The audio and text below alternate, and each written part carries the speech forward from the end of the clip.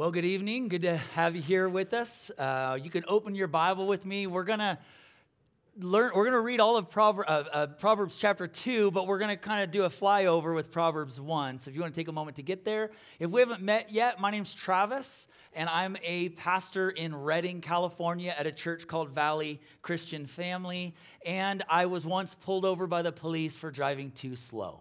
So, big story behind that, but yeah, I don't know if anybody else is, nope, too fast. Others. So we're working through Proverbs. The series we've just titled Good Life.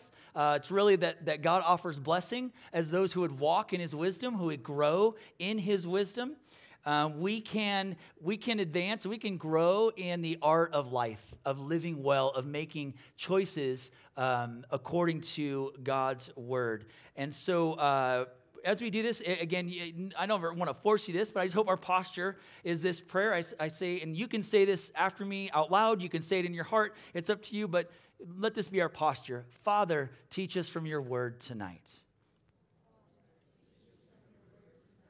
Amen.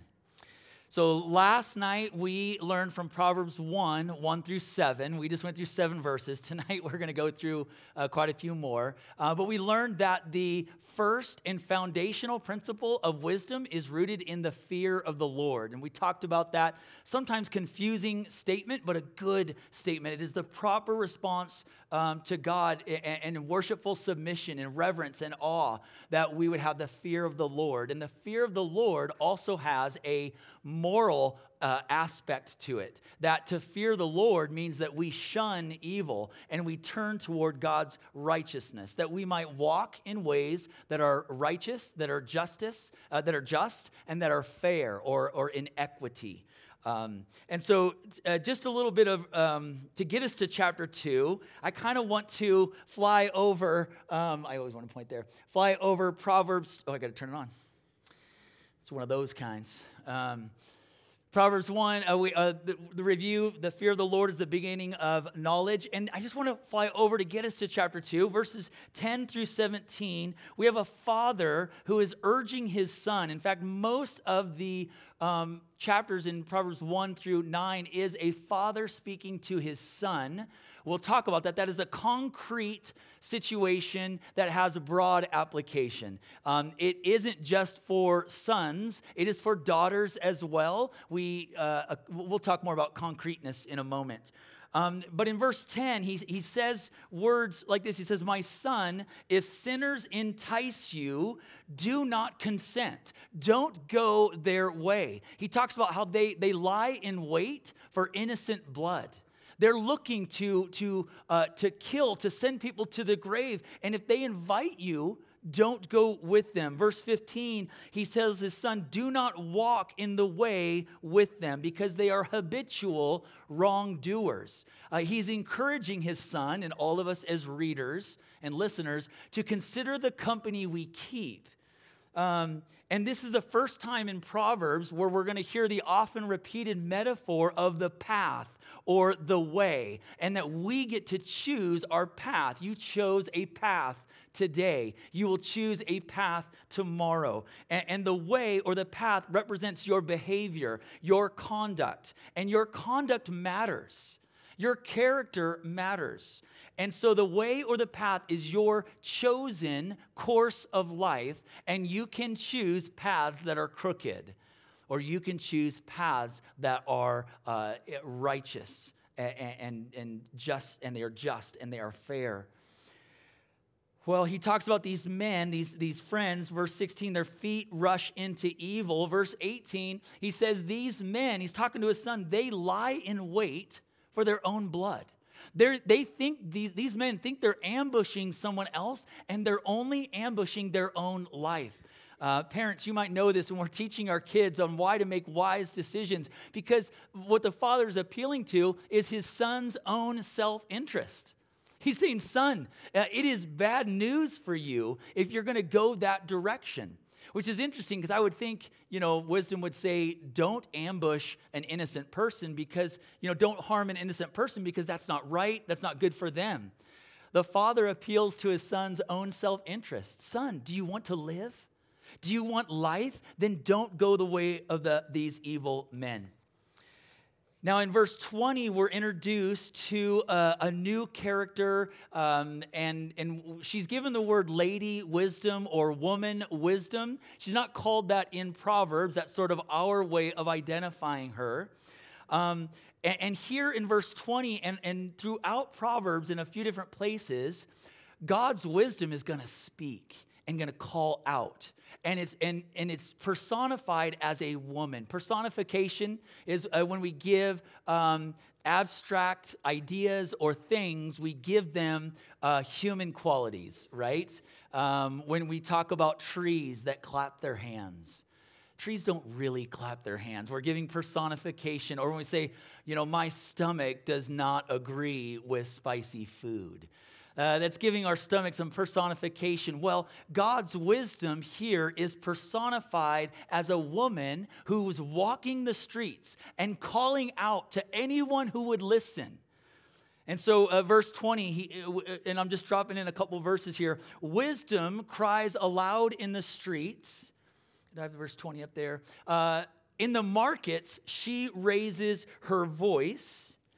And I'll keep reading, it's on the screen. At the head of the noisy streets, she cries out. Again, this is not God. This is the wisdom of God. She cries out. At the entrance of the city gates, she speaks. She is in the public places. Wisdom isn't just speaking at the universities or for the highly educated. Wisdom is speaking at ground level, calling out to anyone who would follow and heed God's wisdom. Verse 22, she says, Lady Wisdom, how long will fools hate knowledge? Verse 23, if you turn or if you repent at my reproof, behold, I will pour out my spirit to you. I will make my words known to you. Wisdom is calling out to you today, and will you turn from it? Or will you turn toward the wisdom of God? And if so, God will make his wisdom known to you. And so this is very hopeful for us, for each one of us, that we can turn, we can repent, we can turn away from foolishness and turn to God in his wisdom. Some of us that have lived a number of years, I imagine you can think of some foolish things you have done, some foolish paths you have taken, and hopefully you have turned from those. You can't erase those, but you have set a different course for your life, which is now affecting your family and your grandkids and others as well. Those that are young, you have a choice on which path, the paths that you're going to walk. And do you hear God calling you out in his wisdom? Verse 24, though, sort of a sad turn. Lady Wisdom says, but because I have called and you've refused to listen, I have stretched out my hand and no one has heeded. Verse 25, because you've ignored all my counsel and would have none of my reproof. These are verbs of personal rejection. God's wisdom calls out, but people have the choice of whether they will receive God's wisdom or whether they will reject. And right now, Lady Wisdom is lamenting that she's been calling out, but these are all words of personal choice. You've refused, you have not heeded, you have ignored, you have none of my reproof. This is the fool's choice. This is the path they have chosen to walk, and maybe some of us have chosen to walk as well. It is not their fate that they are a fool. You can't just say, it's just my fate. I was just born this way. According to Proverbs, it is their fault that they are a fool. It is in their wheelhouse. It is within their realm of action, and they have chosen to be hard-hearted toward the wisdom of God. We can't blame it on someone else. Well, you don't know who I was raised by. You don't know where I live. No, this is your choice. Verse 26, and this is harsh right here, but let it hit. Let's not soften these words. Lady Wisdom still speaking. Verse 26, I also will laugh at your calamity. I will mock when terror strikes you. I'm not going to try to soften these words at all. This is Lady Wisdom who's been calling out. And when people do not heed, do not listen to her reproof, and they bring calamity upon themselves, wisdom will stand in opposition to their choices. Lady Wisdom is angry and unyielding in the face of evil and injustice. And she celebrates the triumph of right over wrong. And it's not that woman wisdom or Lady Wisdom is heartless, but that she exposes the absurdity of despising God's wisdom and choosing evil instead. Wisdom will not coddle us when we reject her and just pat us on the back and say, there, it's okay. You were doing the best you could. When we turn our back upon the wisdom of God and we bring upon hardship, wisdom stands in opposition. I won't go into details. I remember a day, my junior year in high school. I had a one-day relationship with a girl. We started dating like in one day. And I was kind of excited. And the next day, I'm talking with my friend, and just talking the way that me and my best friend, we were both Christians, talking like we always talked about girls, and just very vulgar and my intentions. And it wasn't anything I meant, but it's just how we joked. And we were joking in the bleachers of watching a volleyball game, and another girl overheard us, and she was disgusted. She was hurt and offended. I was a Christian leader on that campus. She took my words to that girl, and she told them, and that girl told a bunch of other people, and I was confronted because of my words. In fact, I denied it. I'm like, no, I would never say something like that. And my friend said later, Trav, remember, we were joking, and how we were talking. And this girl, let me tell you, the relationship ended that day. She did not talk to me the rest of my time in high school. Many other friends turned against me as well because of what I had said. And rather than admitting wisdom, godly wisdom would be to say, you know what, I admit I had spoken out of turn. I didn't, I just denied, tried to save my reputation.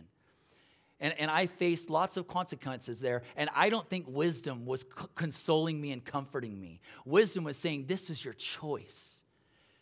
You are eating the fruit of your own decision. Now, repentance is still available and open. And so wisdom stands against evil in all of its forms. However, the intention of Lady Wisdom here is to spur present action. She pleads. Remember the verse before, she's pleading with people to turn, to listen to her reproof.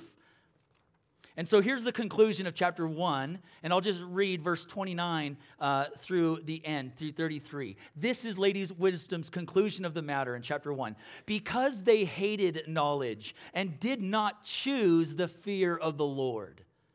The fear of the Lord is not just something that comes upon you as well. This is a choice that you would choose to be a God-fearing man or a God-fearing woman.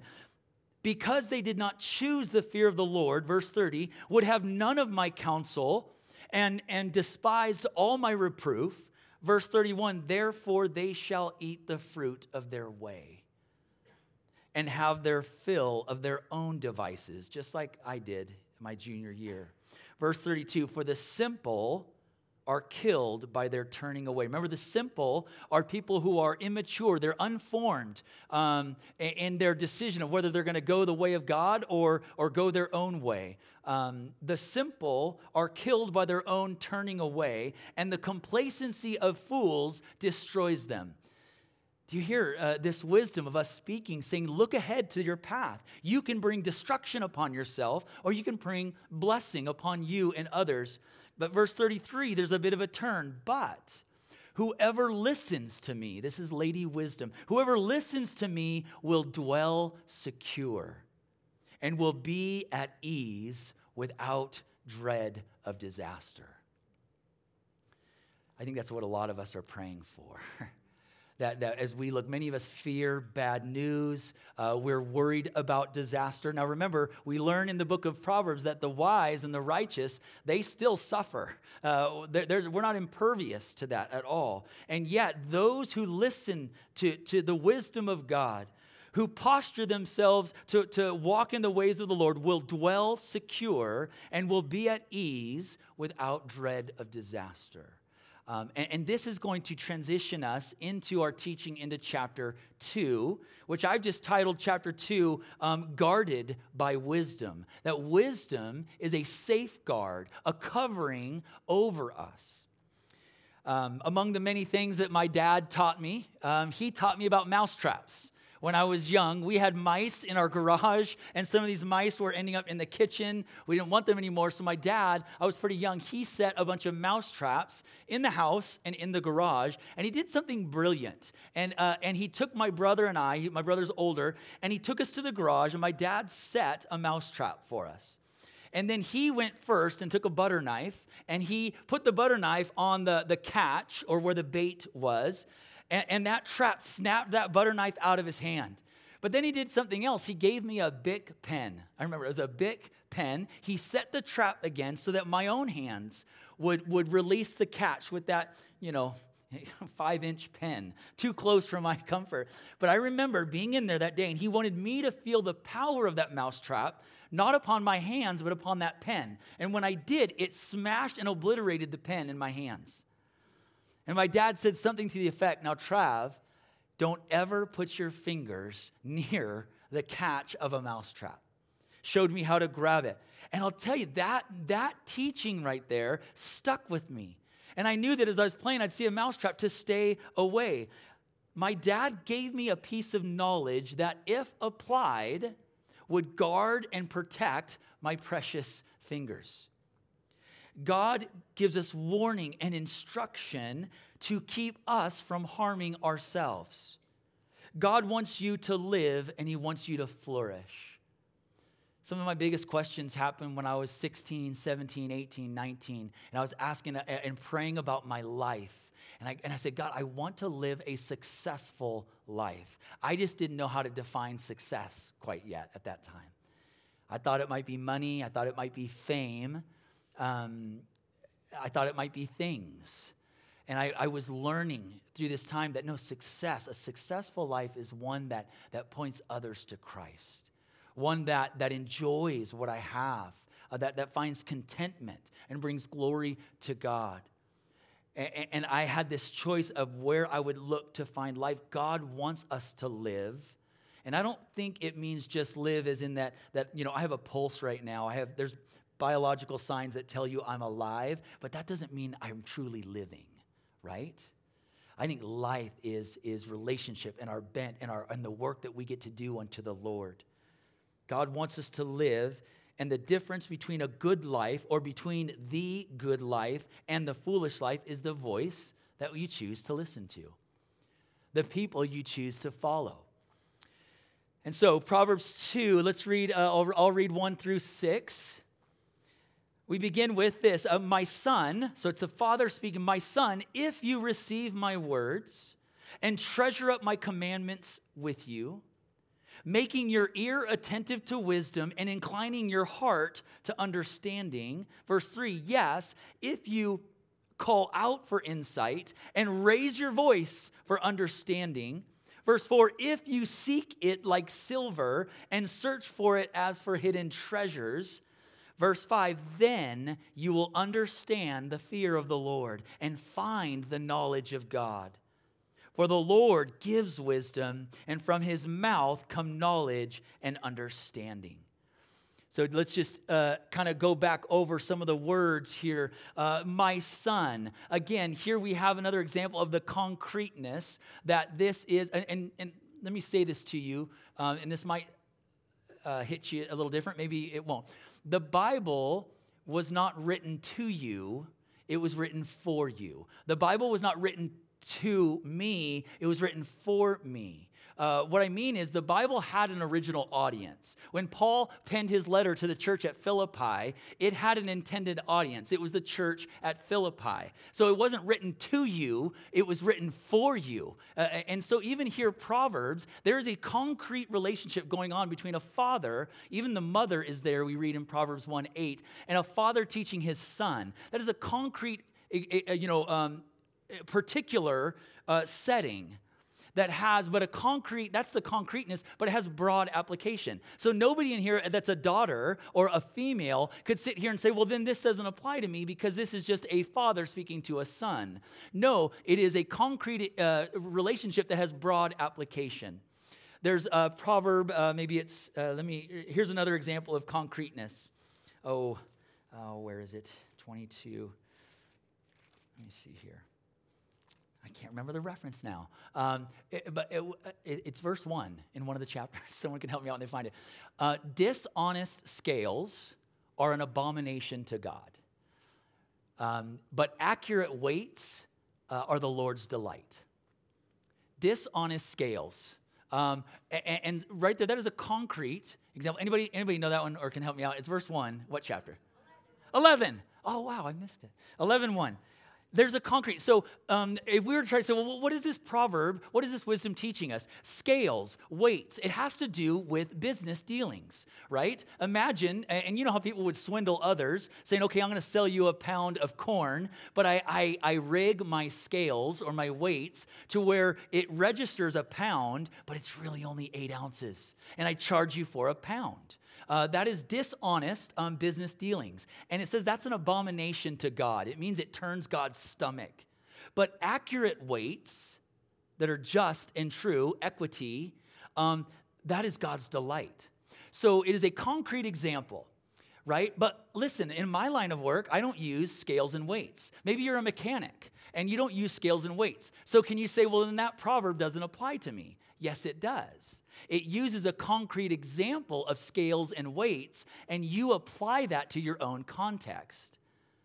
And so we're going to need to do that even later today because there's concrete discussion between a father to his son about some of the dangers that his son will experience, but our female readers take that and apply it to their own context.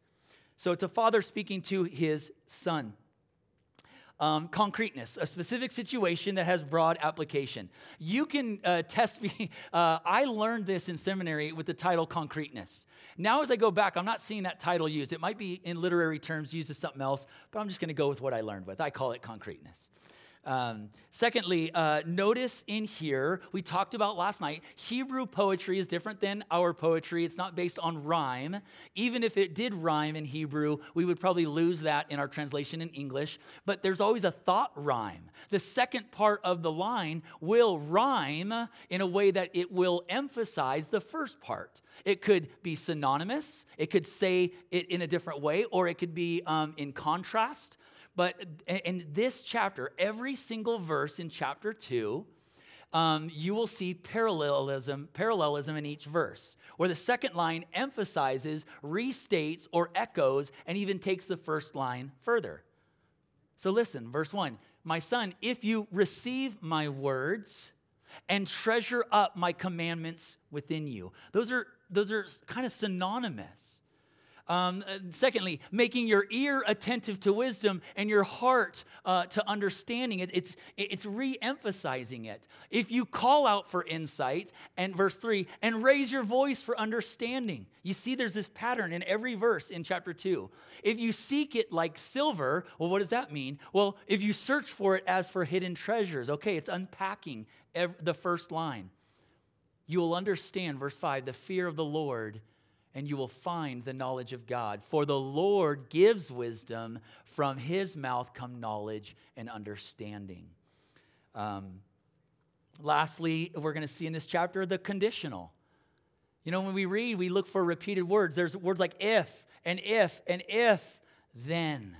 Right? There's conditional. If we choose this course, this will be the result. And if, then as well. So let's go to verse 1 again. My son, if you receive my words and treasure up my commandments within you. God's word is to be not just received, but treasured or stored up. Your Bible version might say, if you store up my commands within you.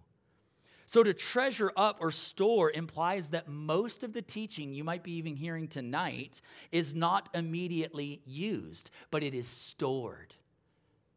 And it is used, it is internalized now to be used later.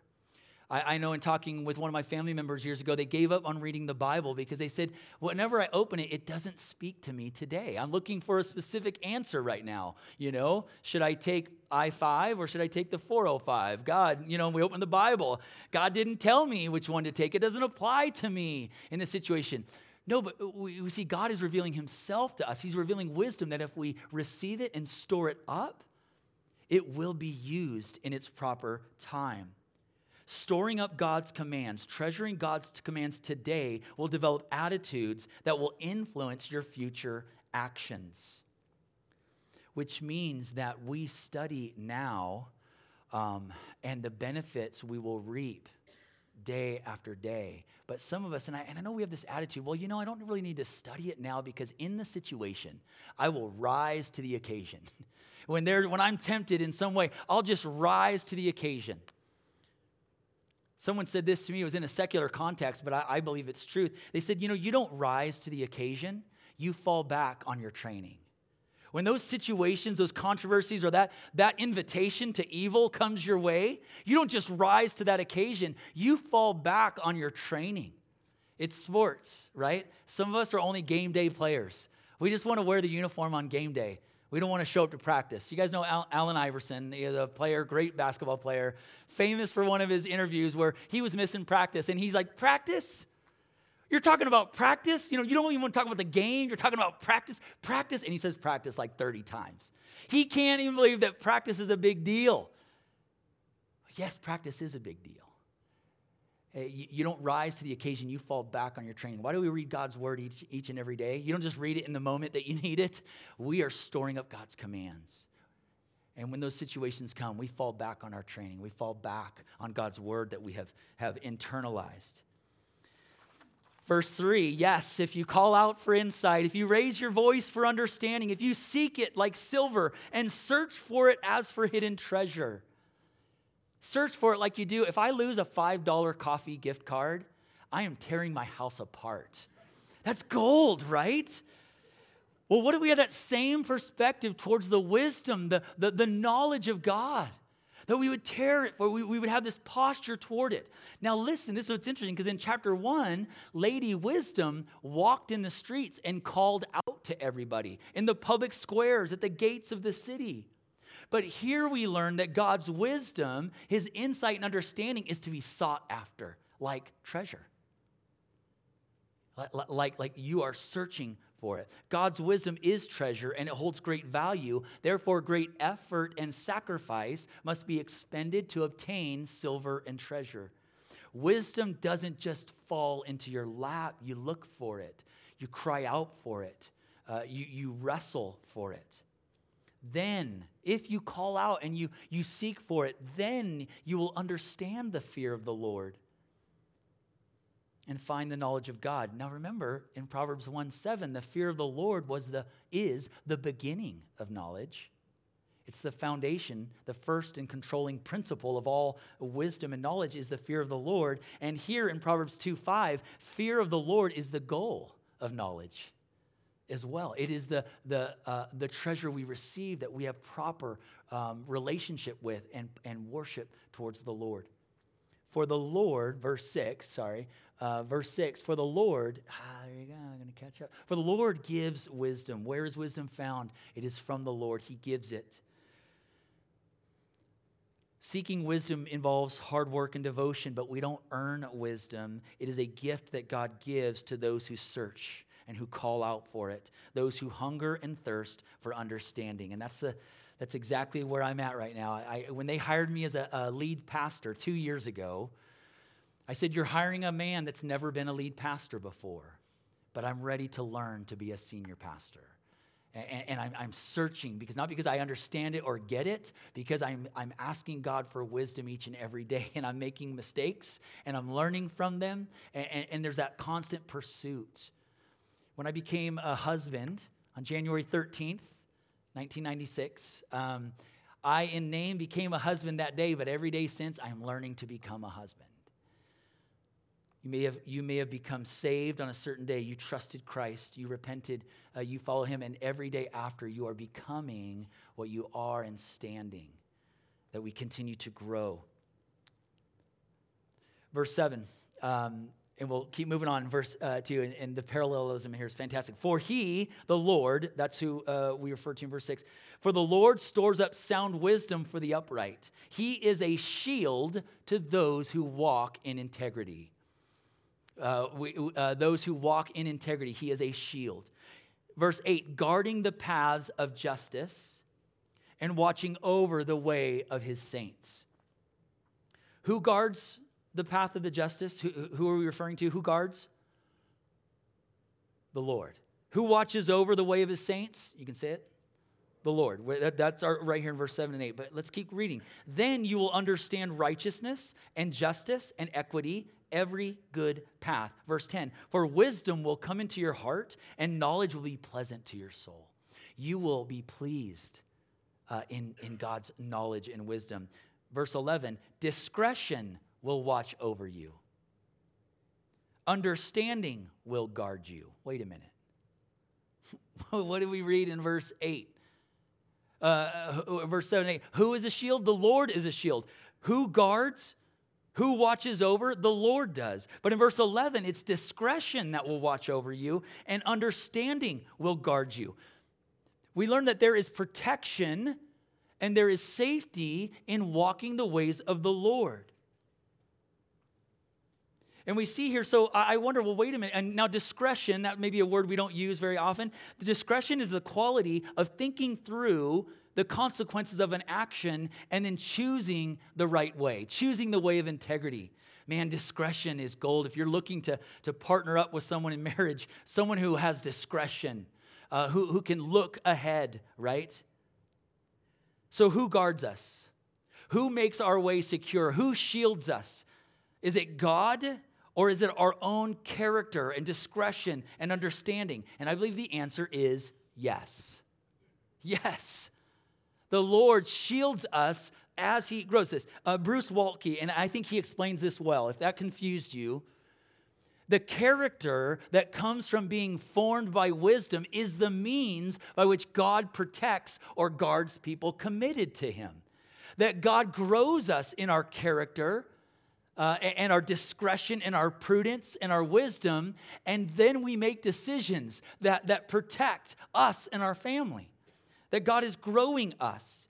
God grows you to make better choices if you are submitted to his wisdom and you are searching out for it. 12 years old, I get invited to camp out overnight in the backyard of my neighbor's house, just like right across the fence. My neighbors, these boys, they were like 15 and 16 years old. I was 12, and they invited another friend, Kent, who was about 15 or so. And I'm like, okay, I'll camp out in your backyard. And the reason why we were camping out is because his mom and dad, they were having a party and a bunch of friends over. And while we're camping and we're getting ready to go to sleep, this and that, these older boys get a brilliant idea, they think. They say, hey, let's go moon my mom and dad's friends. If you're not familiar with the term moon, let's go bare our backsides at the sliding glass window. Trav, let's do this. I'm 12 years old. They're older. It just took me a second to think through that. And I'm like, nah. There's nothing good in bearing my backside. I'm not going to do it. They're, come on. And they're pleading with me. No, I'm like, no way. I'm not doing it. So they decide to go and do it. These three guys, they do their deed. They come back and they're giggling and they're laughing for like 1 minute. Their mom, these teenage boys, she was the scariest person I probably still ever met in my life. I was always afraid of her. She comes out and she's yelling, Michael, Brian, get out here right now. These boys are like 15 or 16. She has a wooden spoon. She has them pull down their underwear, which they were happy to do earlier. And so she spanks them both. Like they're 15 and 16 years old. He has his driver's license. And I'm in there listening to this. She spanks him. Then she says to the other boy, Kent, I'm calling your mom. Travis, you did nothing. You're fine. And I'm just sitting there warm in my sleeping bag.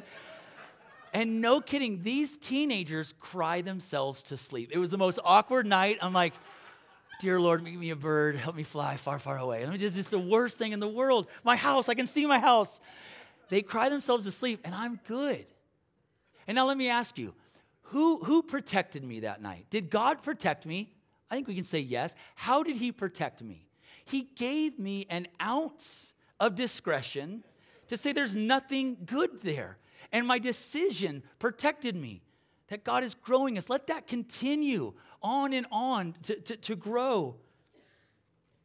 Now, in verse 12 through 15, the Father says how wisdom will protect his son from two specific threats to his son's well-being. We're going to get very particular tonight.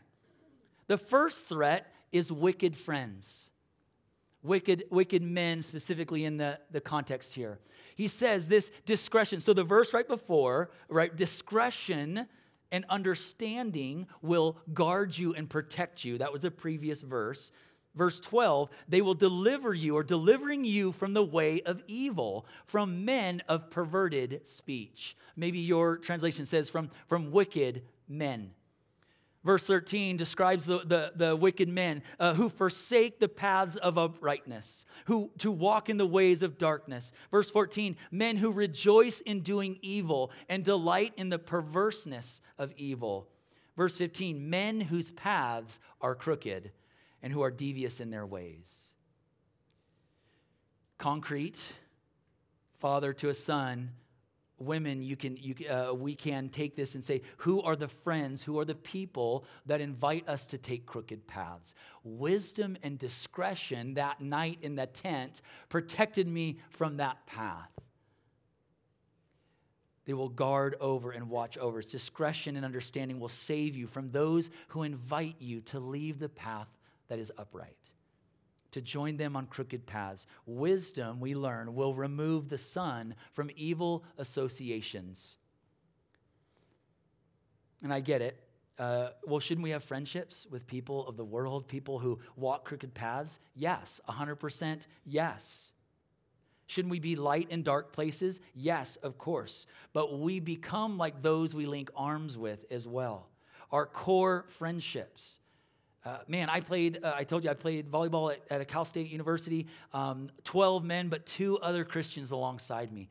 The greatest buddies. We roomed together. We were encouraging one another. And it kept me from some of the paths that the rest of the volleyball team was inviting us on. But we had strength together. Let the wisdom of God save you from joining others in dark ways. And you know, and that's in the church too. That's at a Christian camp as well. People who are just bent toward deviousness, right? Who aren't postured towards the Lord. Hang out with those who delight in straight paths and who delight in the knowledge of God, who find it pleasant to do what is right and just and fair. In fact, be that friend. Be that friend that points others, even your other believers, that speaks up and says, hey, dude, that's just, out of line. The second threat that we read here in Proverbs 2 is that wisdom and discretion will save the son from what's referred to as the forbidden woman.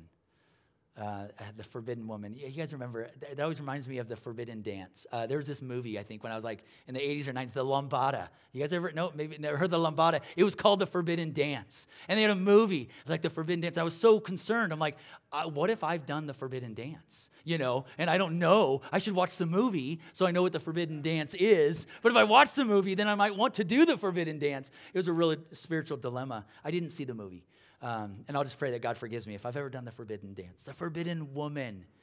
He will keep you from the forbidden woman, from the adulterous woman. Now listen, this was considered to be probably one of the greatest dangers for the son of the father, because this woman is going to be introduced here in a couple verses. We're just going to kind of graze over that a little bit, fly over. But she dominates all of chapter 5. She dominates all of chapter 7, and she dominates half of chapter 6. There is more verses given to this forbidden woman than even Lady Wisdom. Why is the father spending so much energy toward his son? Because I think he sees it as one of the greatest, that sexual integrity or sexual deviousness is probably one of the greatest temptations and maybe one of the biggest downfalls that's awaiting his son. And so again, let's use this concrete as we read it. It's not just that there are forbidden women. We take this in our own context. Anybody who is inviting you toward illicit sexual behavior, anyone inviting you to their bed, but this is someone who you are not joined with in marriage. And so again, I say, women, these words must be applied to your situation. It's a father warning his daughter, no matter how old you are, of the adulterous man, the one who would seduce you into illicit romantic behavior that is outside the marriage covenant of one man and one woman. So we'll dive in more because I think Proverbs 5 is some of my favorite. We'll get to that in a few nights, where not only is there caution, but man, it is some of the greatest apologetic for God's design for marriage. And it's beautiful. It's something that we need to all put on our playlist. But let's just kind of be introduced to her in verse 16 through 19. So yes, wisdom and discretion will deliver you. Verse 12, from the way of evil, from men of perverted speech. Verse 16, wisdom and discretion you need because so you will be delivered from the forbidden woman, from the adulteress with her smooth words. Notice it's not her looks, it's her speech. It's what she says. Verse 17, we learn a little bit about this woman. The forbidden woman, the adulteress, verse 17, who forsakes the companion of her youth and forgets the covenant of her God. Verse 18, for her house sinks down to death and her paths to the departed. None who go to her come back, nor do they regain the paths of life. Wisdom and discretion will protect the son from the foolishness and the consequences of adultery and the serious consequences of infidelity. I'll say this now. We'll say it again when we hit Proverbs 5, because maybe some of you won't be with us that night. But this word forbidden, your Bible, anybody have a Bible that has a different term, a different address for this woman other than forbidden woman? Shout it out. Immoral. And another word. Anybody else? Strange woman. Yes. Wayward. The seductress, this comes up again. These words come up, but the literal word, and maybe your Bible has a footnote, it is the strange woman or the foreign woman. And now this doesn't mean foreign in the sense that she's of another race. In fact, we learned earlier that she has a covenant to her God, and we think even later that it's the God of Israel. So it's not about that she's foreign in her ethnicity. But she's strange. She's a stranger. She's a stranger to his son's marriage covenant. She's an outsider. She's a foreigner to his marriage covenant. We learn later that we think that the son is either married or he's preparing for marriage. And he says, but it's not that woman. And we look at verse 17. She forsakes the companion of her youth, which is most likely referring to her husband. That she is married. She belongs to someone else. She is out of bounds. She's viewed from the vantage point of the son. She's foreign, strange, unauthorized, forbidden because he's not married to her. Women, anybody that you are not married to, that is a strange man, a forbidden man, unauthorized, a foreigner to your marriage covenant. And God says that is out of bounds. Those are crooked paths. But God lays out a straight path for romance. And I'll tell you, I think God has our best in mind for our love life, and I want to seek him out. It's going to take patience and discipline and trust. But man, I think God wants life for us. And that's the song we need to sing, because I think our world is singing all about romance. But do we know that God sings the first song about romance and the best song about romance? We need to put his song on our playlist first and hit repeat and judge every other song we hear. Say, does that line up with the song that God sings about romance and sex? We learned that her lure is her smooth words, not necessarily even her looks, and that her house sinks down to death and her paths to the departed. None who go to her come back, nor do they regain. He's saying, danger, my son. Danger, my daughter. Don't walk those paths. I want what's best for you. And if we are walking any path of sexual sin, let wisdom save you. Let discretion hear God's wisdom calling out to you that we would turn back, because there's nothing good for us. There's nothing good for us outside of God's good design. We'll read the conclusion of Proverbs 2. Verse 20, you will walk in the way of the good and keep to the paths of the righteous. Verse 21, for the upright will inhabit the land, and those with integrity will remain in it. Verse 22, but the wicked will be cut off from the land, and the treacherous will be rooted out of it. Early in the Bible, when we read references to the land, it is talking about the promised land, the land of promise that God would lead his people into. But now they are in that land. So it's a bit hard for interpreters to describe, well, what does this land that God is talking about? They're already in the land. But we see this. Here's what we know, that the upright, verse 21, the upright will inhabit or dwell in this land that God speaks of. I believe it's good life. I believe it's God's blessing, that the upright will inhabit and dwell in the land of God's blessing. And it could even refer to God's eternal land. That eternity with God, the upright, those who know him, who know the wisdom of God in Christ Jesus, will inhabit the land and remain in it. But the wicked will be cut off or rooted out of this land. The land of God's promise, the land of God's provision, the land of God's goodness that he offers us, and even cut off from eternal life with God. There's words of remaining and inhabit and remain versus cut off and rooted out. The Bible speaks that we would be permanent. Psalm 1, not Proverbs, Psalm 1 talks about two different kinds of people. Those who delight in the law of the Lord, they will be like a tree that is planted by streams of water, which yields its fruit in season, whose leaves do not wither, and whatever they do prospers. And that tree is a picture of permanence and of being blessed and fruitful and benefiting others, because they have rooted themselves in God's word like a tree is rooted by streams of water. But the wicked, those who take the path of sinners and scorners and mockers, they are like chaff. You know what chaff is? It's a horrible chaff. It's that papery, kind of thin substance around a kernel. This isn't exactly it, but I think about peanuts. If you guys have ever eaten peanuts, and there's always sometimes that little wrapping, and that you just touch it, and it blows away. And he says, the wicked are like that. And that's not exactly chaff. There's another name for that. That's my best example. The wicked are like that. There's no permanence. They're gone. They have no impact whatsoever. But let us be like a tree. Let us walk in the ways that walk in uprightness. Those who walk in those ways will inhabit the land. They will remain. And I believe they will bear fruit. That is a life that God invites us to live. And so will you be a tree or will you be chaff? Before I pray, just to review, the Lord is offering security, safety, and protection by walking his path. And we have a high value for safety and protection. We get doorbells that have cameras on them. Not just out of curiosity, but there's some safety involved in that. And some good videos on YouTube as well. We pay money for things, firewalls for our computer protection, something that provides safety, something that guards, locks and alarms.